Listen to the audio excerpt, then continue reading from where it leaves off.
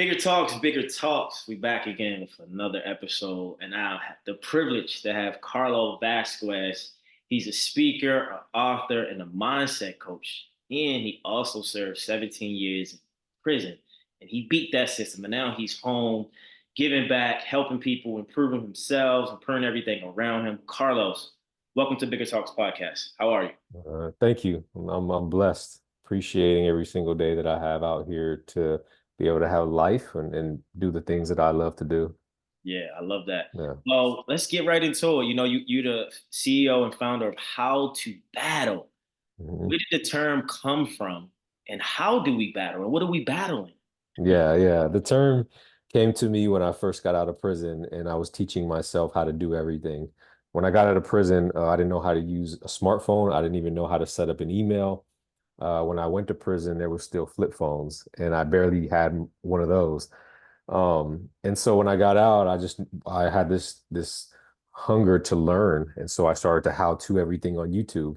Yeah, And eventually, when I came up with the idea for my company, I said, you know what, I want to create something where people can go to and learn how to battle the mental issues that they're dealing with, the mental battles that go on within them. So it started off with like helping people battle addiction and battle self-doubt, battle depression, battle all these things in life. And then it evolved into now helping people battle even things like um, how to run their company better, like yeah, how to make so it evolved into that. But ultimately, it all stems back to overcoming mental battles because I feel like if you start there, you can accomplish anything. yeah. Because Yeah. everything is at the root of the mind, right? It's all mental. Yeah. I always say there's a term that says the universe is mental. I always say Mhm. mind over matter. I can get better. I will get better. Let's do better. So let's take us back to your childhood, like your upbringing. What was that like? Was mom and dad at home? Was there any like trauma growing up? Was there any pain? Did you get love? Like, were you in a functional environment? Like, what was your childhood? What was your upbringing? Yeah. I actually grew up in a really good neighborhood, in the suburbs. Me, my mom, my dad, my sister, our dog.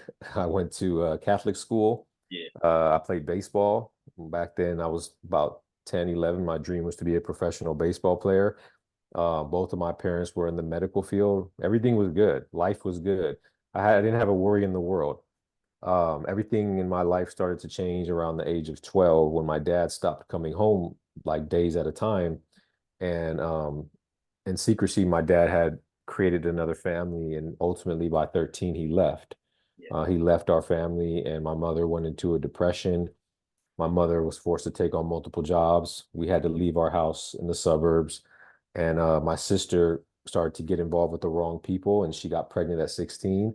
mm, And with my dad not being there, the house became very toxic. My sister and my mom were always fighting, and drugs started to come in the house. And I just felt the mental abuse that was going on. And because everybody was just so angry yeah, because of how our life had shifted, that everybody was taking it on each other. And so, 13 years old, like a scene in the movie, I ran away from home. yeah. That's what I was saying. It feels like a movie. That was like I can see the visual as you Yeah, like it was literally a movie. yeah, absolutely. And I remember running away from home, and I ended up running into the streets, which was the hood. I went to the hood, and I ended up there. And immediately the older guys in the neighborhood, they became guys I looked up to, and they became my father figures, and they became the people I wanted to be like. And so I adopted their ways. And I remember I was 14 years old. I was homeless. I was sleeping in an abandoned car in the back of a apartment complex where my friend lived. And when his parents would go to work, I'd go into his house and shower and eat. But besides that, I was living in the streets, and I slept in the car. And by the time I was 15, I was addicted to drugs and alcohol. I became a gang member, and I met my best friend and mentor at the time, Chris. Chris was like a brother to me, and I felt like, in a sense, that he kind of filled the void that I had there because of my father leaving. And when I was 16 years old, Chris was 19. He committed suicide in front of me. Mm, And I had already experienced and seen a lot of things like violence, experienced, traumatic events. I was on drugs. But witnessing Chris commit suicide in front of me in a trap house, literally 5 feet from me, Yeah. it turned me into a violent person. I remember I used to have nightmares. I remember I had feelings of guilt. I had feelings of shame. I blamed myself, um, and I didn't know how to handle all that. I didn't know how to handle those things. I didn't know how to handle the nightmares, and so I became violent, and I started to do armed robberies, and I went on the run by the time I was 18 for multiple armed robberies, and I ended up getting arrested. I got arrested when I was 18 years old. I was on the run, and they arrested me, and I was in court fighting for my life. They were trying to give me life in prison because I was a gang member. Um, and I was sitting in court. And I was fighting my case for 9 months, going back and forth. And I was sitting in court one day, and the district attorney came and he offered me a deal for 20 years with 2 strikes. He gave me 5 minutes to take the deal. Man. And I remember I was sitting in court, and this biggest decision I ever had to make in my life. And I remember looking behind me, and there was nobody there. And in that moment, I had a realization that, like, what do I have to lose? There's nothing there, nobody there.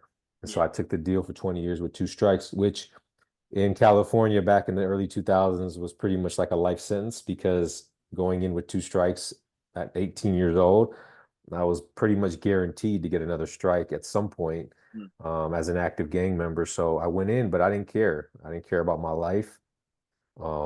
And I went into prison. By the time I was 19, I hit the maximum security prison yard, and I was starting my term. Yeah, Yeah, that's it's a you have a very great way to tell your story, right? I have so many questions, and I'm pretty sure the people yeah, it's like, who is this guy? How did he get through it, right? And the yeah, first thing that came to mind, you just said decision that you had to make. You turned back and looked mhm, at the courtroom, no one was there, right? But you left right. to lose. And what I was hearing in your speech and your discussion was that you made one decision, and all these other uncertainty and circumstances came from you leaving home. That was the decision. You left home. But Mhm. my question to you is that okay, mom, dad, sister. Sister got pregnant at 16, dad left at 12. What was your relationship with your mom and dad at that moment? Were you more close to your mom? Were you more close to your dad? Or was it more neutral? Like, what was that relationship like with your parents? Yeah. Before everything happened, before my dad left, I mean, my dad, I looked up to him. I wanted to be like him. I admired him. And so in a sense, when I look back in retrospect, I'm like, I wouldn't want it to be like him. And Yeah, when he got up and left, I did the same thing. I got up and left. it's deep, And right? yeah, it's deep. Adamant, you saw the blueprint. Like, I should leave. Yeah. So I ran just like he did. And and my mother, like, was the closest person to me when I was a kid. Like, I would literally just be all over her as a mama's boy. And when she went into a depression, it's like she became a different person. There was a wall that was put up, and I just didn't feel the love anymore. Um, and the energy wasn't right. And that just another reason why I ran away is because the other person that I loved and I went to for comfort during that time had a wall up, and it wasn't allowing me in. And so I ran away looking for that. And so before everything happened, before my dad made that decision, which is why nowadays I'm so big on men really understanding the repercussions of their actions in the kids' lives. Before he made that decision, everything was good. And then everything changed when he left, everything. And so after he left, I had no relationship with my father, and my mother and I's relationship, it was non-existent. Yeah, and the thing is, it feels like in the parts of your story, everybody abandoned you. You know, your dad Yeah. left, then your mom got depressed. She wasn't able to give you what you needed. And then Hmm. you left. And then you say you went to the hood. We're gonna talk about that. And then you had a Yeah. best friend who committed suicide, and Yeah. you left you. And it's like, then you left yourself and you said, I don't care about life no more. I'm gonna just go in. I'm gonna go hard. The question is, why the hood? What was the vocal point, or what was the GPS that said, I'm from the suburbs, I'm from a nice area, I have a family, I play baseball, I went to school. You seem like you did well in school. Why the Yeah. neighborhood? Why the gang? Like what gravitated you to that environment? Yeah. It was actually because that's where I found other people that were going through what I went through. There was a commonality there. There was a sense of like all the men that I looked up to at that point, all their fathers were gone. Their fathers were either in prison or their fathers were dead or their fathers had abandoned them too. And so for me, when I started to go, when I went to the hood and I started to hang out with the people in the hood, and that's where I ended up, it was almost like they accepted me there as like, oh yeah, well, this is where that's normal. We don't have dads either. So guess what? We're just here, we're fending for ourselves, and a connection. We found a connection amongst each other through the struggle. And Yeah, that's why I truly understand that environment. When people say things about the hood, it's like you don't know unless you've lived there and you really yeah, truly understand that like people in there go through stuff. And so we're all we have. And like I was taught how to sell drugs. I was taught how to carry a gun. I was taught how to be this way. It was conditioned in me as survival at first. It yeah. wasn't like I was doing it because I wanted to. I had other choices. It was because in that moment, that's the only choice that I saw at 13, 14 years old. You're a You kid. know, yeah. And so, yeah. And And it so, was relatable. It was your peer group. I mean, yeah, if everybody is smoking weed, why wouldn't I smoke weed, right? exactly. And so the question is, before we, because I want to go deep into that, but I really want to express from your point of view, what is the importance? Because I'm from Baltimore, Hmm. and my dad was around, but he wasn't around. He was a provider. Yeah. I got it. My dad was in the streets. He was a kingpin, and he did his thing. However, he's still living. Love him. But how important is having a dad in a young man's life from your point of view, and why is it important? Oh man, it's so important. And it's important because when you're young, you're trying to emulate the people that you respect and the people that you look up to. You're trying to be like that. Whether it's your mom or your dad or your big brother or your uncle, whatever it is, you're emulating what other people do. So the actions of a father is not just an action that is just contained to yourself. It's everything you do changes the environment around you. So as a man, as a father, you have to be very aware of what you do, the way you treat your wife, the way you treat your girlfriend, the way you talk to people, the way that you conduct yourself. If you're even like now, when I'm doing my thing, and I know there's younger people around me, I'm like, how am I conducting myself? Am I holding myself to a certain standard to where they see that and want to be like that too? So, but if you're a father, it's even more. Mm, And and I think that like that should be something that should be taught because I feel like a lot of fathers become fathers without really knowing how to be a father and how to be a dad. yeah. And if they knew really the impact that they had on their kids and not just their kids, but the young people around them, I think that they would be more careful about the way that they their actions every single day when they go out there in the world. So yeah, it's everything, man. It's so important. And it's interesting because when I do research or I study people, I see, men, young brothers, whoever, Mhm. and I see them speak, and I'm like, this guy's sharp. He's polished. Like, I want to know if he had his dad. And like, if you look at, let's say basketball, for instance, like Michael Jordan had his dad. Yeah. Boxing, Floyd Mayweather had his dad. Roy Jones had his dad, right? Even Hmm. Kobe, even though he didn't get along, he had his dad, right? Yeah. He had that presence around, whether he got along. Steph Curry had his dad. Hmm. So it's just the entity and the energy and the presence of a male around helps a young boy grow up and either want to be that or grow beyond what he see. So Hmm. for you, you didn't have that, but you felt the commonality of the gang culture. What gang were you a part of? Was it some type of initiation? Like, what is the gang life? Because outside looking in, we all have a perception of gang life. We all have a perception of prison life.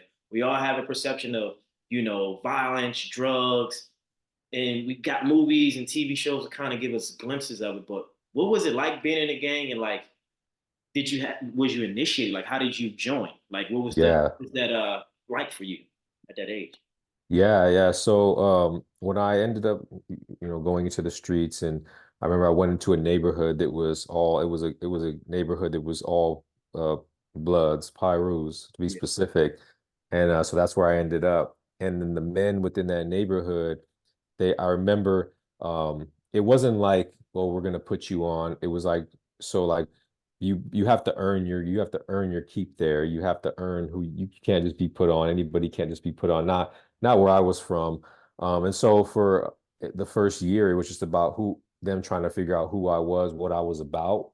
And then you take on this moniker, you take on this false identity, and then you go up under the wing of others, and then they say, okay, this person could be from the hood now. And when Yeah. you're young at that age and you're just trying to be accepted by people, that's like it's such an honorable feeling. And Yeah. so when you're it's like being promoted, to Like making a something. basketball team in high school or junior high. Exactly. So it just continues to feed the ego Mm, and the young ego that's looking for that wants that acceptance, that wants people to respect them, that wants, but everything that we were being taught, and I say we because I'm speaking for all of us that come from there, everything that we were taught was all wrong, but we didn't know it at that time. We're thinking that what we're doing is right. Us not talking to the police, that's right. If you talk to the police, then you're not going to be respected. Then you might even get killed. So that's what we're being taught. So why would we talk to the police when they come and ask us who shot so and so around the corner? yeah. Like, why wouldn't I smoke weed and do PCP when the big homies that I look up to are doing it? So I'm following in their footsteps. If I was raised around athletes and doctors, I would have done the same thing they did because I wanted to be accepted by them. So when I found myself in that world, it was just about me trying to be the biggest, baddest, most respected gang member from the neighborhood. And so I started to do things that would allow me to become that. And so eventually, yeah, I earned my way in. And when you do earn your way in, you have to get jumped and you have to get You jumped gotta by. get jumped, Los. Like, Yeah. why jump? Like, why can't you just go do a Yeah. mission and you do 10 missions and you in? Why you gotta get jumped? What's that about? Yeah, exactly. You have to What's the get jumped. logic to that? I don't understand. And I've Trauma had bonding? Yeah, I've asked that question many times to multiple gang members from multiple gangs, especially in prison. I ran into many. It's because it's like they want to see how you respond to that. So, but when you have four guys that jump on you for 4 minutes, and it's like, okay, how are you responding? Are you going to cry? Are you going to run? Are you going to ball up? Are you going to fight back? Are you going, even though you can't win, are you going to fight back? And for me, knowing you can't win, but fighting back, it says a lot about a young man's character. And so when that's what I did, I fought back and I got beat up. But at the end of the day, they shook my hand and they respected that. And so for me, that was just another ego boost. And those things are so crazy when I think back at them, like how you just said, like, why do we do that? And to this day, like it shocks me at the person I used to be compared to who I am now. Yeah, and the thing, Uh, let's talk about gang culture. Like, so you say you went to prison at what, 19, right? Or were you 18? Yeah, I hit prison when I was 19. I got arrested when I was 18, but I fought my case for 9 months and then went to reception and ended up hitting the super max by the time I was 19. I hit the yard. And so, what Yeah. is that like in prison? Like, so when you go to prison, just say a normal guy, he's a tech guy, Mhm. he got caught for maybe credit card scams or something, who knows? But he's in prison now for maybe say 5 years. Does he have to be a part of the gang? Like, do people pick on that person? Like, what is that environment like when you walk behind those walls? Mhm. Like, what is it like? Yeah, everybody's gonna be a part of somebody of something bigger than just them. Um, Even just a regular white guy going into prison that wasn't ever part of a gang. Now you are. Now So you're it's part of a mandatory gang. you have to be a part of something. Yeah, you're going to be a part of something for sure, and not anywhere I've been, you will, because I've I did all my time in maximum security prison, and I know that when some people go to prison and they don't want to be a part of that, then they can go to protective custody yards and yard sensitive need yards, which actually there's still gangs and stuff there too, Yeah, but you have more of a chance of being able to kind of do your own thing. interesting. But yeah, then again, if you go there, that's it. Like everything that who you were before that, you can no longer be that. So you kind of like they call it you drop out. So when you do that, that means that you can never go back to your hood. You can never you're not respected. Nobody's ever gonna allow you back into Right. the other yards. So for people would literally die before they went there. And I saw people get killed many of times before Wow. they were actually went there because of that's how much of a sense of disgrace it was at that time. And so I did my time in a place where everybody was a part of something. And when I went in, I immediately was a part of something and I became a young Same thing. person. You were outside. You were inside. Part of the same crew. Yeah, so when I went to prison, I went in, and when you go to prison and you tell the older guys in the prison yard where you're from on the streets, then they tell you, hey, okay, your homies are over here. And then you go over there and then you meet the rest of the people in there and you may know some. Yeah. I ran into many people that I grew up with in prison while I was in there. But sometimes you don't. But there, you find people who are from the same areas that are you're from, and then you start to, mingle with them, and then, that becomes your gang. And so, yeah, and so I went in young, and the first thing they told me was, you know, you gotta earn your bones in here too. So yeah, Here you first go, chance you fight me. get, yeah, here we go. So first chance you get, you have to sign up for something, meaning whether it's to remove somebody off the prison yard, whether it's to stab somebody, whether it's Damn. to, yeah, because at this point, you're if you don't do that, then you're not going to earn the respect of anybody here. And that's Who what is they tell creating you. these rules? Who's calling the shots? Like, is it is it Yeah. is those old people like stimulate that much fear in you that you feel like if you don't or else, or it's like they really show you like if you don't, it's go time, it's action time. Is it really like that? Yeah. Well, it's deeper than that because when you go in, it's like now you're basically in a war zone. So um at any time something can happen and you might have to kill somebody, they might try to kill you. So when you go in there, it's like now you're part of your own um your own group, and in order to be able to like earn the respect of others, and remember it's all just like feeding this ego to Ego, like this, action, yeah, it all goes back to that. eating So God out. so Yeah. it's almost like you want to do it. So well, I know I did when I went in. I wanted to do it because I was so sucked into that life that I don't care if I didn't care if I died. I just wanted to be remembered as Mm. as a gangster, like as you know a person who always had a clean slate in that gang world. So I would do anything to make sure that I maintained that, and that meant hurting people, and that meant doing wrong things. So I was that like into it to where I would have gave my life up for it. That's interesting. So, with Yeah. the mentality, where do you think you got that from? You think you got that from your mom or your dad? Like, not even like the negative part, but like, I feel like you're a type of person who want to win. I want to be number one. I'm willing to do what it takes. I got to read these books. I got to go to this study hall. I got to do this meditation. I got to sit in silence for 23 Yeah. hours. I feel like you're willing to do what it takes to get to the top or wherever you got to go. Like, you're willing to Yeah. battle by any Yeah. means. What did you get? Where you get that mentality from? That's like, was it prison or you think it was just innate, like it's in you?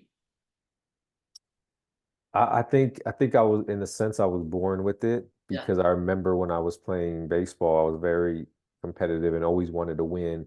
And then when I became a gang member in the streets, I always was trying to be the leader, and I always was trying to be like one up anybody else who was doing things in the neighborhood. Yeah. And then when I went to prison, the same thing. And eventually I became a shot caller in prison, which is like the reaching the higher level in there. And then now that I'm free, I'm striving to be the number one also. So I think it's somewhat within me, but then it just, That's an amazing act, yeah, brother. I mentioned yeah, that. Like we need more people like that because if you take that same energy you had in the streets and you had in prison when you had to, and you put it out here, what you're doing now, it's yeah, remarkable. And I mean, before we got on, you told me like you just got released in June of 2021, so you kind of somewhat fresh out.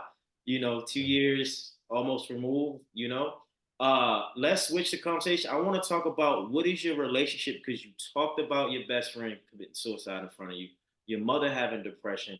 What is your relationship with depression, and what is your relationship with death? Because I feel like mm, those are it's so interesting how they both begin with the letter D, and it's I feel like your relationship with the dark areas of life, you always had to be in that some way somehow, not wanting to. So, what is your relationship, and how did you grow and build from them spaces and places with yourself, with others, with people in general? What is that like for you? yeah. It was like for It's interesting in terms of death. I feel that since I was 14 years old, I mean, all the way up until I got out of prison, that I was always in some way around death, you. or somebody close to me dying, or Yeah. somebody near me getting killed. And like I remember in prison, seeing people get killed, um, and for some.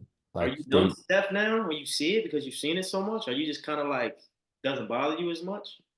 Yeah, but now it does. Now it does. But for so long, I was so numb to it that it didn't bother me. I remember we used to see a man get killed in prison, and then all we cared about was being able to get our phone calls and being able to get our canteen from. We didn't care about the person's life. We didn't even think twice. Right. We people used to go and talk about how that person got killed and laugh about it. And I became so numb to it. And then seeing death growing up, I became numb to it and but I think that that kind of like, in a sense, because I know people in prison that saw people get killed and they were never the same. I Yeah. remember a lot of them developed a lot of like paranoia in prison because of this death that they were seeing. And for me, it never really affected me in a way that was shown to others, but it did affect me deep inside. And it actually, fueled me in a way. It fueled me once I changed my life and I transformed my life it fueled me in a way, and still to this day, that I think a lot of my drive comes from that, like just that pain, the pain that I kind of suppressed and compartmentalized. Yeah. I release it a lot now through what I do and my passion and how I do my work and speak and when I write and how I talk to people. I think that it's a lot of it's coming out now, and because no matter what, it affects you in some way, Yeah. right? We some people just know how to hide it better and in terms of depression, like I know in prison, I got really depressed and I didn't even know what depression was until now when I look back, I realized it. But depression in prison, you can't show it. You can't, when you're depressed, when you're stressed out, when you lose somebody and you want to just cry and let it out, you can't do it. So you have to hold it in. And so holding it in so much and just like forcing myself to put a smile on my face and forcing myself to work out because literally that's what got me through it. If it wasn't for working out, Yeah. I wouldn't make it. Like I Oh, would get up, emotion yeah, changes emotion. Yeah. yeah. And so I tell people like if you're depressed, work out. Look out. I didn't take no medicine when I was in prison, and I was able to overcome those depressing moments by Is there a getting lot of up people on and pushing meds myself. for depression in prison? Is that like a thing? Not a lot because it's frowned upon, actually, if you start taking meds, people will look at you as weak. So we worked out. We used to be out there doing burpees and 1,000 Yeah, so burpees you're and doing the burpees in a you know what I mean? Like, and I okay. was back then, back in that day, I was like, I could do way more than I can now because I was in a more of a, like, not only are you in a war zone, but you're depressed. So Yeah. how else do we deal with this? And we don't use drugs. Well, I didn't. Some people do. That was it. That was the way to do it. And then eventually praying and meditating and other ways that I learned throughout time. But yeah, that's how I was able to deal with all that stuff. Yeah, and it's Yeah. it's fascinating because it's interesting how something so dark and painful can turn you powerful. And you find Yeah. your purpose and you find your passion, right? And you find your voice and you feel empowered. Like I'm going to do something. I'm going to battle. I'm going to create something. I'm Yeah. going to change my life. And for you, I can tell like something you hit a switch at some point. Like what year do you think, or maybe you always had a connection with higher power, God, your spiritual self. Like what was that moment where you say, I got to tap into my God-like energy. I got to tap into source. I got to tap into something greater outside of myself to really get a hold of myself. What was that like for you? And like, what was the thing that led you to say, this is what I'm doing now. I'm surrendering myself to this. Yeah, it was a decade into prison. I had just been sent to solitary confinement for 3 years, and I went to solitary confinement, and I was ready to end my life. And I was going to end my life because I felt like I was never going to get out of solitary confinement, and because I had went back there, and there were men that were back there for 20 years, and so I thought that was going to be me, and it could have been me had I not changed because they don't have to let you out once you're back there as long as you're deemed as a threat to the safety and security of the institution. They never have to let you out of solitary back in that day. So I was going to end my life, and I wrote a letter to my mother and I put it in my property. I came to terms with it, and I was ready to do it. And a chaplain came to my cell a couple of days before I was going to commit suicide, and just randomly. It wasn't even like directly to just walking through the corridor, talking to people, handing out Bibles. And he gave me a Bible and he challenged me to figure out what my purpose was. and he said everything he needed to say to get me through one more night. Mm. And I did. And I remember opening the Bible and reading, and I started to find the answers that I was looking for. Like, how did I get here? How did I get from a kid that was in Catholic school to a gang member that was in solitary confinement? And I started to learn, and just praying, I was able to get through more time. And then I started to study, and that's when I really just started to delve deep into learning. I read 150 books in 3 years, and I just transformed my life in solitary confinement in 3 years. Um, and that's where it started. That's where everything changed, and it's never been the same. Like that moment, but it took for me to literally be days away from killing myself to and in solitary confinement. Like God had to put me there. He Chose knew you. He there was chose you. no, Fine. yeah, there was Oh, nowhere else I can go. That was the yeah. only place that it was going to happen. And why me? I don't know. But I live every single day knowing that I probably shouldn't be here. So let me do everything in my power to help change the world in a good way. That's how I live every day now. Yeah, that sounds like a prayer. Yeah. So Right? solitary confinement, like was that 23 and one? Yeah, so no, in this solitary confinement, it's actually at this time was 24 hours a day, and you come out every 3 days, every 3 days, and then every other day for a What are shower. you doing in the cell for Yeah, 24 hours? Just looking at the wall? yeah, it's crazy. Yeah, that's it's so hard to explain unless you've been there, because not only are you looking at the walls, you're alone with your thoughts. And now you're alone with your thoughts. You're in a you're there's no sunlight. You're in a box, and um all you hear is keys and metal, and it's torturing in a way. And so I tell people that one of the freest moments of my life when I was in solitary confinement, when I finally transformed my life, because I remember I used to read books, and I used to literally like escape mentally through these books, and I used to escape mentally through my dreams and my visions, and like I would have good days, and I would be happy even in solitary confinement. And Fine. I became obsessed with really just like working on myself. So I every day I had a routine that just every minute I was doing something, and it was all part of growth. Yeah. And for 3 years, when you do that, it changes you. And so that's what happened. And Yeah. it's beautiful because like people who's gonna be watching this or listening, I wanted them to know because I've never been in any situation, but they say an educated man is a dangerous man. You know, Yeah. knowledge is the precursor to experience. Eventually your life has to change because there's certain books in the spiritual realm that you can scan and just look at and you can absorb the light from the book, right? Because everything Yep. is a vibration. And I just commend you on reading and educating yourself because it changed your life. You started becoming that information. You started walking, and the universe started bringing you different opportunities to probably get out early or different Yeah. opportunities to receive something you probably would have never did if you stayed in that dark space. So post, coming home and going through all of that, um, where is your relationship with God, and like how do you see spirituality? Like what is that? Like if you had to put that in a definition form, like what is it to you? And by the way, I'm not sure if you're Christian, Catholic, or Mhm. I'm not sure. Like if you have a favorite scripture, I would love to know. Yeah. I when I was in prison and I was in solitary, some of the books that I read were, I read the Quran, I read the Bible multiple times. Um, I studied Buddhism. I read as much as I could and learned as much as I could about religion, because I wanted to figure out like what I believed in, what stood out to me.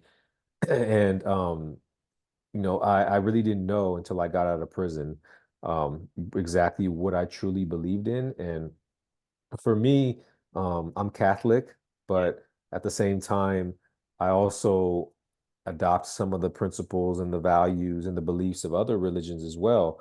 And I feel that there's a lot of connection between them all. And I think that what I do as a man is I try to figure out the things that I feel is going to make me a better person, and I adopt those things. And Catholicism just happens to be what works for me, because I just like the structure. I like the discipline. I like the repetition. I mean, every Sunday, every Catholic church in the world reads the same thing, out of the Missal, which is the same. They talk about the same scripture. So I feel I like Every that. Sunday, Yeah, every Sunday, every day, every every Sun, Sunday throughout the year. yeah, every Sunday, every Catholic church talks about. They all talk about the same thing, the same scriptures. Um, and so, and just Interesting. another, What is the scripture different every Sunday, or is it just one scripture they start with that's normal, like they're doing the pledge of allegiance? Is it like that you're saying? Or yeah. So it's a book called the Missal, and the book has like it's kind of like the structure that every Catholic church reads out of, and yeah, it's just like it's all from the Bible, but every church is talking about the same thing on that Sunday. got it. So it's just they do it. The priest does it in his own way. Right. It may have his own twist to it and put his own meaning behind it, but it's all the same. Still coming from the same genre, they just using their own Yeah, presentation throughout the week. exactly. Oh, Yeah. that's real structure. Yeah, yeah, exactly. And it just also I think it's because when I got out of prison, I started the first place I started to speak was at Catholic churches. And every time that I went to speak at a Catholic church, even to this day, when I go speak and I go share my message and my conversion, I meet somebody that ends up becoming like a huge impact in my life. Like I literally meet another friend. I Yeah, meet another person who um, maybe they're my friend to this day, but maybe it's a person that just comes to me and tells me something that I take with me. So I feel like that's where my heart is at. That's where my belief is and my faith is at. yeah, And I encourage people like to believe what you believe in, and as long as it's creating a better person within you, yeah, and it feels right within your heart, then that's what you need to do. yeah. Um, and don't do what other people say to do just because they're saying to do it. Do it because you really want to. Yeah. Because it resonates in it and it feels right and it's an alignment. I think a lot of times growing up, elders, authority figures, whoever tell us things and we listen and then we go experience it ourselves. And like, I don't have that same impact. Like I had an Yeah. uncle who was kingpin in the neighborhood and he would tell me things, but I was like, things that might scare you don't scare me, they motivate me. So Yeah. I have that same impact. Like that's not going to scare me. Like I'm not scared of that. Like I kind of want someone to challenge me. Like come on with it, bring the pain, right? Or Yeah. I want to learn. I always wanted to, take the hardest class or date the finest girl because I want the best. Yeah. Like you, Mhm. you want the best. You want to battle, but what do I Yeah. have to do to be that? So it's just Yeah. interesting how life takes us all in this one different direction, but it all leads to one place, and that's Yeah. divine, I believe. Yeah. Um, Absolutely. for you, with your life, the trauma, the prison, and spirituality. Now you're home, and you've been home for 2 years, or more. What is next? What's next for Carlos? Like, how do we battle? Like what's next? I mean, you're speaking. You got a book out. I Yeah. think you got something. Is it called Price? If I'm not Yeah. My book, mistaken. The Can you Price. kind of like elaborate on that? What is Price? Yeah. Yeah. So when I got out of solitary confinement, I went back to the yard and I started to do coaching. First place I did coaching was on the prison yard with lifers. That's dope. And yeah, created a program and it started to really impact them. And a lot of those lifers are out today. And I've actually interviewed a couple on my YouTube channel if you want to go see them. But they're doing great and it's amazing. And that was telling me that I had something. So when I got out, I didn't know what I was going to do, where I was going to go. I had $200. That's it. And I ended up just like starting to figure out how to start a coaching business. Like I started to learn that it was like a growing industry. So first I started to study. So I went to a program and I ended up getting an education from Drucker School of Management to learn business. I completed that, and in the process, I learned how to start a business. And so I started my business, um, and I started coaching youth first. Okay. So doing my programs that I used to do with the men, I converted it over into the youth. And in the process, I was able to translate the things I learned in solitary into the book that I wrote called The Price. Yeah. Um, and those are the principles for success. And they worked in my life to help me transform my life. And that's my system, and I teach it. And I started to do it with the youth, and it's worked with them, and they've had great results with it.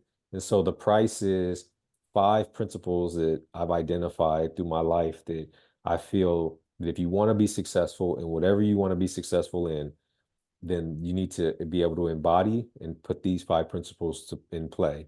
And that's the first one is purpose. figuring out what your why is, what your purpose, like, and knowing that your purpose doesn't need to be save the world. It could be something as easy as get my college degree. Yeah. And that starts as a purpose, and then your purpose changes as you grow. The second one is the R, which is routine, developing a routine to get you to where you want to get in life. You have to have a routine and you have to be disciplined in that routine if you want to get to where you want to get to. If you want to be a professional basketball player, you get into the routine of a professional basketball player. So you figure that out. And so I help people do that in this program. And then the third one is the I, which is the inspiration, finding something or someone that inspires you when it gets challenging because it's going to get hard. We Yeah. all know when you're trying to do something great, it gets tough. And so what are you going to tap into when that happens? Like for me, I know what to do because I know what inspires me. And so I know what I need to think about, what do I need to do, what do I need to listen to, what you listen to that when you go to the gym, you listen, put that music on, it gets you going, That you go. right? Yeah, it's like that's indicative to what you could inspire yourself when you're not feeling it. And so I help people figure out what theirs is for them. The fourth one is confidence. You have to build confidence if you want to go become successful.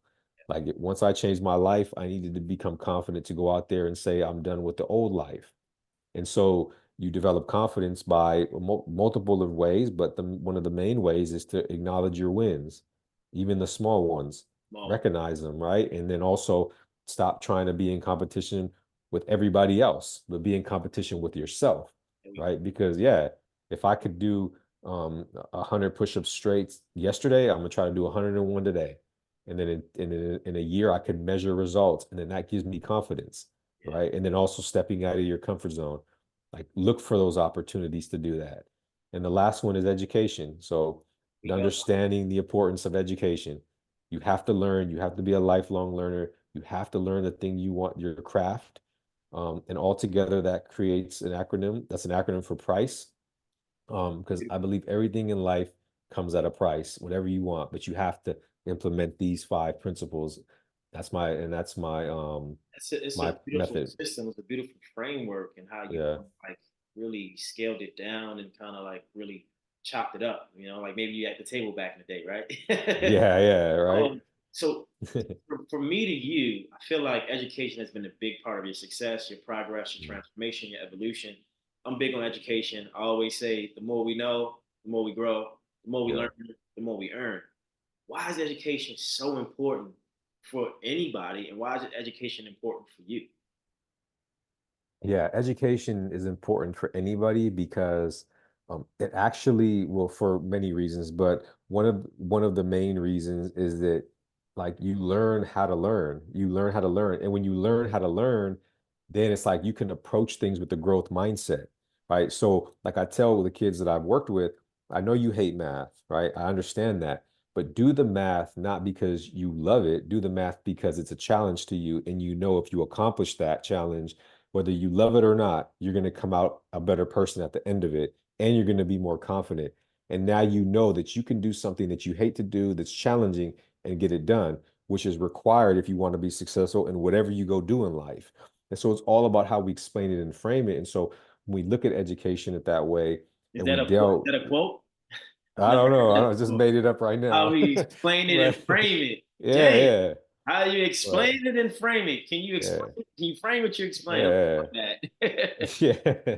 But no, and then it gave me confidence and it gave me the answers that I didn't even know, existed. Like Yeah, it showed me a way and it helped me to understand what resonated with me. So if you don't learn, if you're not educating yourself, then you're not going to be able to figure out your purpose. You're not going to be able to figure out what you want to do in life. And so start educating yourself. Just start getting into classes and learning things, and eventually you're going to find what you feel that you like. And then you're going to explore that more, and then it opens up more doors. And so education is life changing. And I'm not saying everybody needs to go to certain schools or colleges to be educated. You can educate yourself with whatever you can work with in the moment, right? And then build from there. And if you can go to college, definitely go to college. yeah. I feel like you should, because at the very least, you're going to learn what you don't want to do, and then you'll probably figure out what you want to do as well. So Yeah, I'm big on It's important. education. I think what you're just to sum it up, what you just said, I feel like education leads you to your purpose, right? Yeah, Because you got yeah, information to kind of help you better understand a situation or situations you want to be in. But if you don't have the information, there's a lot of lack. I believe a lot of lack and limitation when we don't have information. Like when you're going through depression, if you don't have the mhm, tools and the mindset or just information to kind of get over it, you lack, right?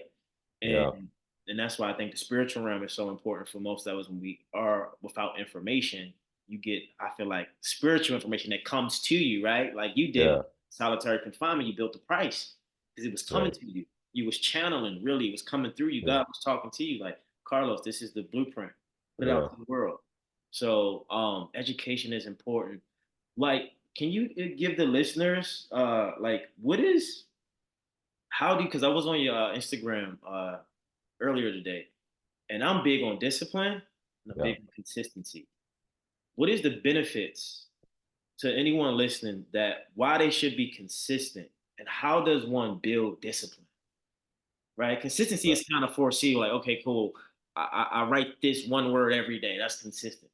But how do you build discipline with the consistency to get where you want to go? Yeah, it's the most probably the most challenging thing that anybody that's trying to achieve something big that they do is to develop both discipline and consistency. Yeah. Um, and I think it just starts with like really just like finding something that you love to do. And because if you find something you love to do, then you're going to do it regardless of how you feel. And even like sometimes when you're not feeling it or you are feeling it, it doesn't matter. Even then you still have to push yourself. But if it's something you love to do or that you even like to do and you just keep doing it and you keep seeing the results, then you're going to be able to take that and put that into something else that you may not like to do. So as in creating a business, there's a lot of things that come with creating a business that I don't like to do. Like right now, it's tax time and I got to do my taxes, right? I don't like to do that. But I know that if I know what happens when I do the things that I like to do, I know I get results. So, okay, knowing that that's a proven method, I'm just going to apply it to what I don't like to do because I know that comes with it. So Ah, I think it's just about how you look at it. It's all mindset and how you view things. that's really Yeah. good. Think about Yeah. what you just said. You said if I know if I do the things I like, it produce fruit, it produce Mm, results. If I yeah. can apply that same energy with something I don't like, how can it be different? Still gonna get Right. results. I'm just taking the same energy and putting it over here. And I used to tell myself, like, if I'm disciplined in the gym and I'm disciplined in my body and I'm disciplined on where I wake up, can I be that way in my relationships? Can I be that way in my finances, right? Can I be that Mhm. way in my communication? It's the same method, it's just applied different, right? Yeah. That's huge because I think if we can just look at our wins, okay, how did I get this? Now, what were the steps or underlying effort or actions that it took for me to battle this? How do Yeah. I put that over here? Then it'll be a lot easier because just to relate to you in a sense, I always find myself like, I gotta do it by myself, gotta do it by myself. So my attitude about it, like, it takes my energy away from doing instead of saying, like, you know what? I know if I do this and I do it by myself, eventually I can create something where I don't have to do it by myself, right? Because now Yeah. I'm changing my attitude, which changes my outcome, right? And I always feel like the income is the energy you put into something, your intentions, right? And I think what you're creating and what you've created such a beautiful framework with price get people to kind of think about the challenges and changes of the things they want in a different way to give them leverage to pay the price, the right price for their success. You know, right now in your life, what is something that you're proud of? Because I'm proud of you, and I don't even know you for being here. Right? You made it, bro. You beat Thank all odds. You did you. 17 years. You lost a Yeah. friend. You seen death. You seen your mom Yeah. depressed. Your dad left you. You supposed to be another number. They just shut the gate Mhm. on you. But you Yeah. here. You here talking to me. I'm talking to you. Exactly. It's like it doesn't matter how life started. Right. Doesn't matter what you went through. We here as one. So what? Like I want to talk to the younger you. I'm proud of him. But what are Mhm. you proud of? Like Man. fan your ego a little bit. Man, that's a good one. And like I told you before we even started talking today, I love when people ask me something that I really don't get asked Yeah, because it requires that I dig deep and really figure what that is. And it's because for so like long, even now, like I really don't feel proud of much because I'm such like a like my the way my brain is wired. And even when I make a big accomplishment, it's like, okay, what's next? Let's go. I don't really take a time to acknowledge it. But I would say that one thing that I'm proud of is that I'm living the life that I want to live, yeah, meaning like every single day when I get up, I'm going out to do what I dreamed about doing and what I visualized and what I wrote about and what I prayed for when I was in a prison cell. And to be able to do that and not feel like just because I was in prison, the only thing I can do is warehouse work. yeah, That's not true. So I'm like rewriting the way people view people who have been through stuff. And so for me to be a representative of maybe another man that looks at me that's getting ready to get out of prison and has dreams, but everybody's telling them just get out there and do whatever you can and be happy for the rest of your life because you're free. No, like I'm proud because I could say that you can actually get out and go pursue your dreams and accomplish whatever you want to accomplish, regardless of what you've been through. And so I think that's one of the things I'm most proud of. Um, and I feel that even people who haven't been to prison, there's a lot of people out there who are settling and that right. you know what I mean? And you don't Why do have to. people settle, Yeah. Los? Why do people settle, you think? Like because they haven't been through enough pain or they just don't know how fortunate they are? Because I have the awareness, like I look at my life, how I was raised, I was like, I'm not gonna take not gonna not take advantage of the life God gave me. The Right. body, the mind, the energy, the intellect. I'm gonna be the best me alive. And I'm willing to die to be the best me for the greater good of myself and humanity. And I don't want to waste that. So sometimes might be too intense for some individuals. Mhm. Like, what are we doing? Right? Why do you think people, I can't say they take life for granted because a lot of us have blind spots. We're not aware. We don't have as much exposure or experience. Why do you think people teeter and totter through life and they don't really give it everything? Do you think it's fear? You think they're afraid of success? Like, what is it? Yeah. You know, I think it's because they don't truly value themselves. Mm, Because I believe if you truly value yourself, then you're going to do what you were authentically placed on this earth to do, yeah, what God put you here to do.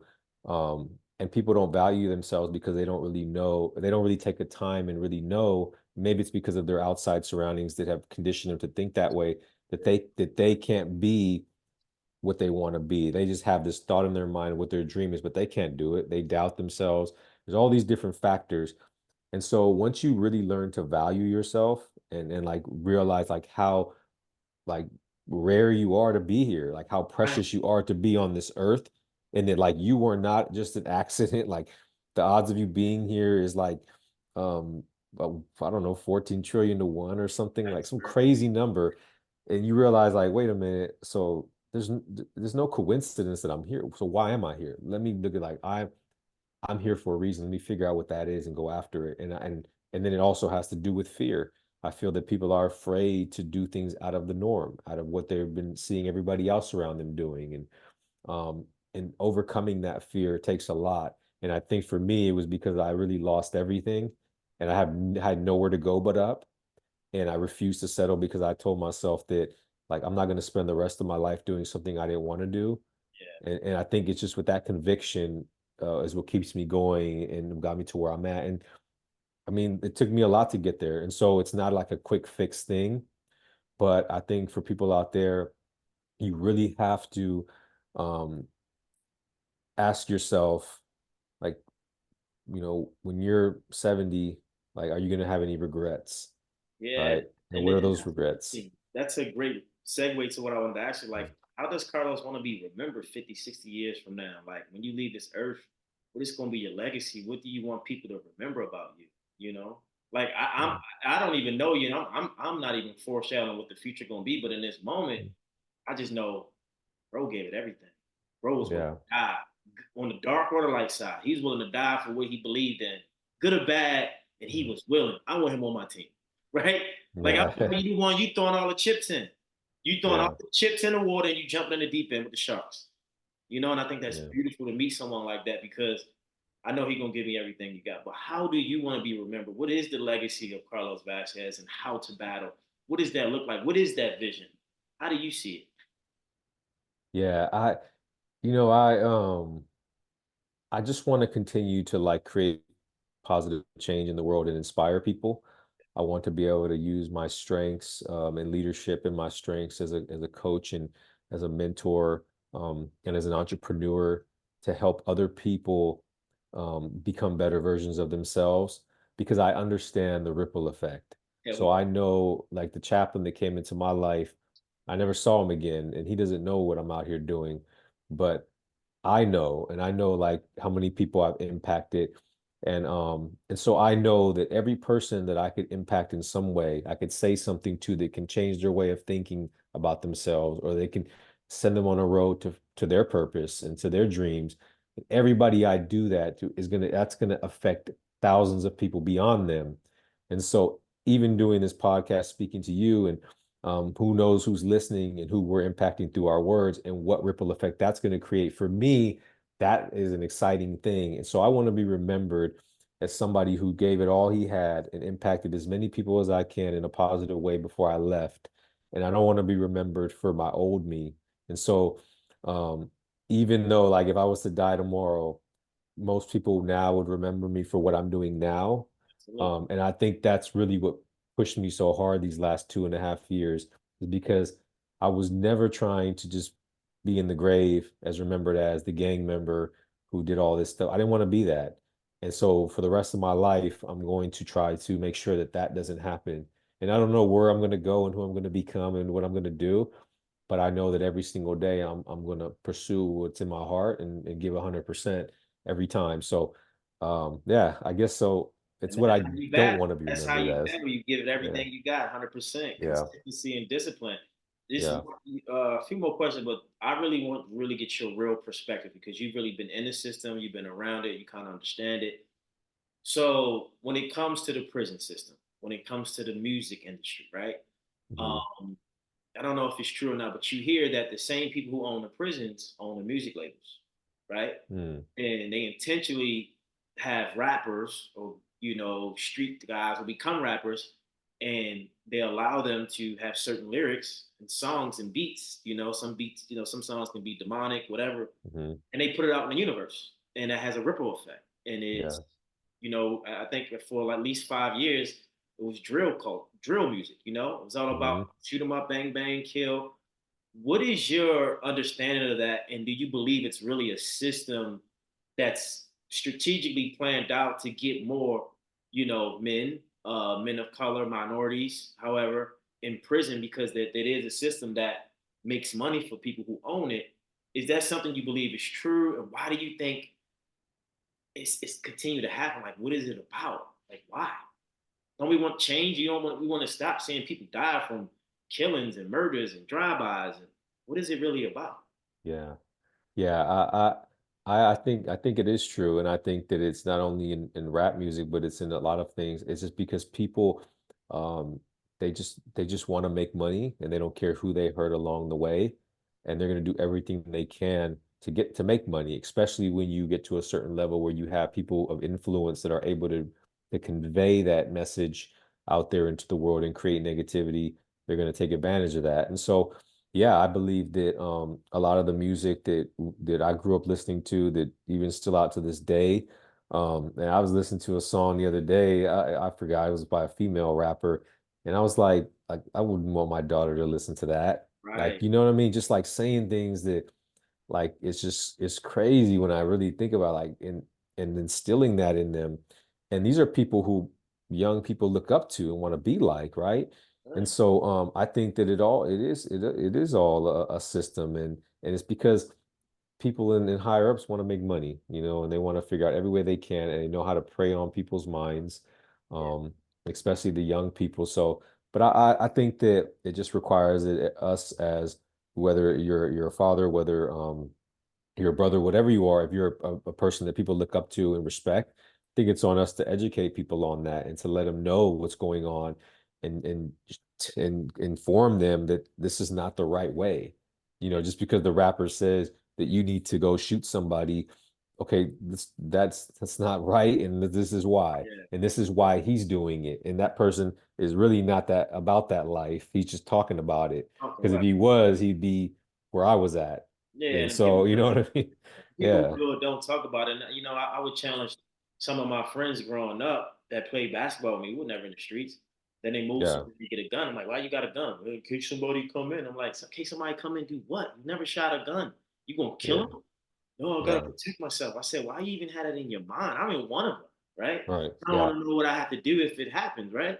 Because I don't have no middle. I'm even in or I'm not, right? Yeah. But it's interesting how even as men, I want to talk about men for a minute. What do you think we're missing in society? Because we talk about not having a dad around, but every guy shouldn't have a gun.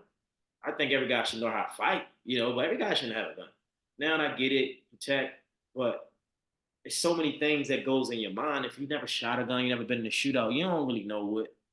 And I'm not a guy who's just like, oh, I'm against guns, but I just think the thought, the subconscious, right? We always talking about things in music, and you get people that's we look up to that talk about things, and we're not aware of what we're really saying. We just saying from an Yeah. ego. No, everyone got to do 100 push-ups, and everyone's like, nah, that's not everybody life, bro. Yeah. Why do you think that?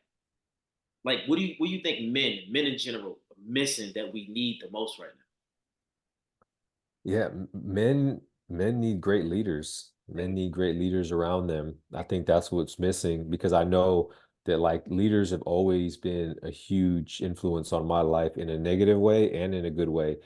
Even now, like there's men in my life that are like my mentors, and Yeah, then who I are your mentors? Do you have yeah. anyone that we know, or just in general? I would love to know. Yeah, well, one of my mentors is actually I don't know if you know the film that recently came out called Sound of Freedom. And the director of that film, Alejandro Montevedes, is one of my mentors. And just a great man that like was giving my testimony at church, and he said God talked to him and told him to come introduce himself to me, and so he did, and we became friends, and now we're talking, and the goal is to eventually do a movie, a film about my life that I'm going to write. It's So so crazy. When you were talking in the beginning, it was coming through. I'm like, this guy needs to yeah, get with 50 Cent, and he needs to make his own show or movie. yeah, Because yeah, it's inspiring is like, wow, that's amazing. yeah, So we need mentors. We need great leaders. Like, we don't have no Martins. We don't have no Malcolms. yeah, It's like, who do we look up to? We can't say we look up to, celebrities and rappers and influencers because they're being misguided. Um, I feel like not only we're missing great leaders, but we're missing spiritual currency.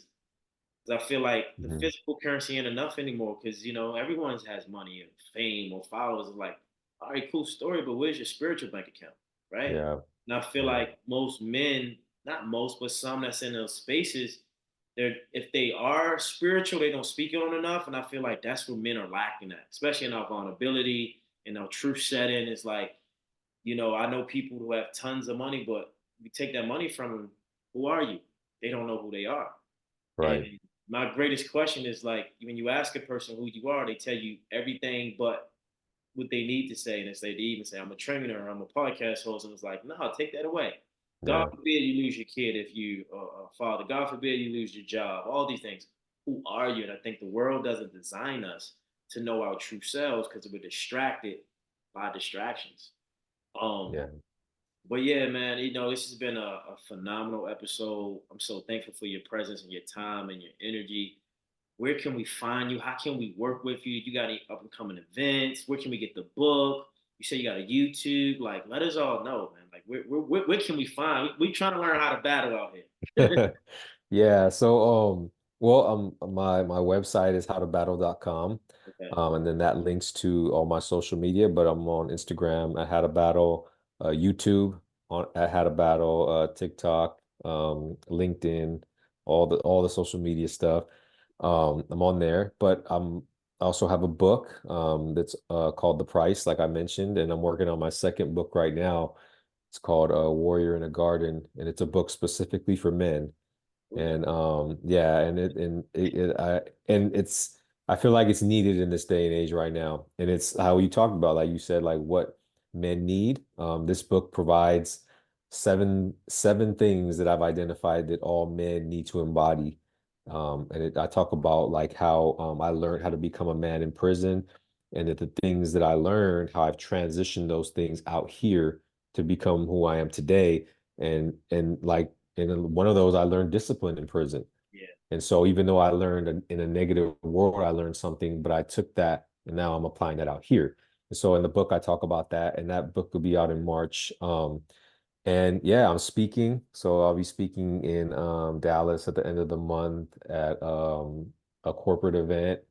And so I'm doing that's what I do. And also my coaching program. So I have a youth coaching program. That's it's great. Like we do online coaching in person. So yeah, if you find me on any of those areas and you want to connect with me, Matter.com, yep, Instagram, YouTube, yep, TikTok. And, yeah. yeah, man, more power to you, man. Before you leave, can you just give us some words of encouragement, inspiration to the people out there that might be having a hard time or struggling? Like, what is some inspiration or some motivation they can hear from the one and only the Carlos Vasquez to them out of their rut or whatever they got going on? Yeah, I guess I mean there's so much because I like I have all but one thing that I learned not too long ago is um how you identify who you are. And what I mean by that is like if you were to jump on a plane today and you sat next to somebody and they was a stranger and they asked you just what random people ask sometimes like, hey, what do you do?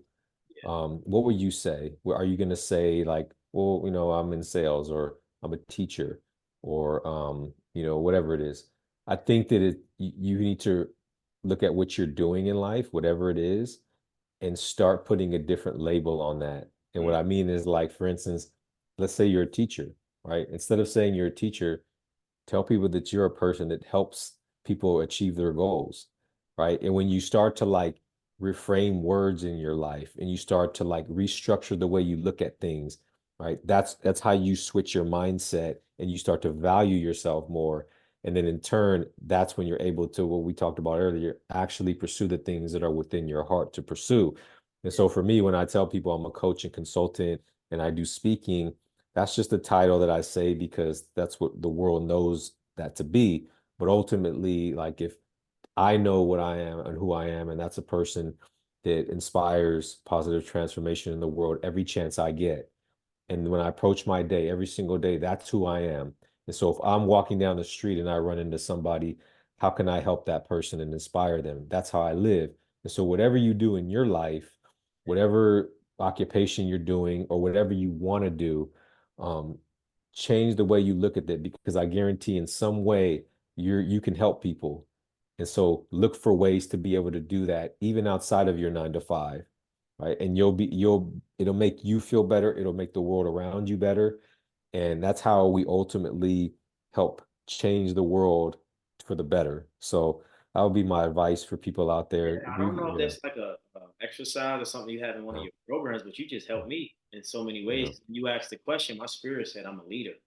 And yeah, what does that mean? I lead people to their greatness. You can't put that in a box, right? yeah, I can't say yeah, I'm an author, I'm a trainer, I'm a speaker. It's like, no, I'm a leader.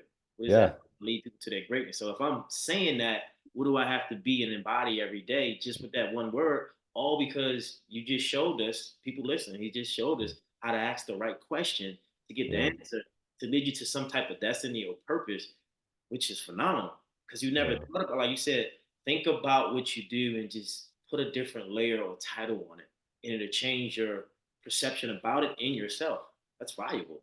yeah, You yeah, know, yeah, because you're not like absolutely. everyone else putting yourself in a box. But I mean, people, listen, follow him. Yeah, It's yeah, Carlos. yeah, High thank you. battle. This was a phenomenal episode, brother. I just want to say Yeah, thank you for your time. Thank you for your insight. And we gotta do another episode when the time's right. Maybe when a new book comes out. And yeah, God willing, we will be on stage or a panel, and we'll do some workshops. But I look forward to yeah, building. And thank you. And this was phenomenal. absolutely. Thank you. Yes, sir.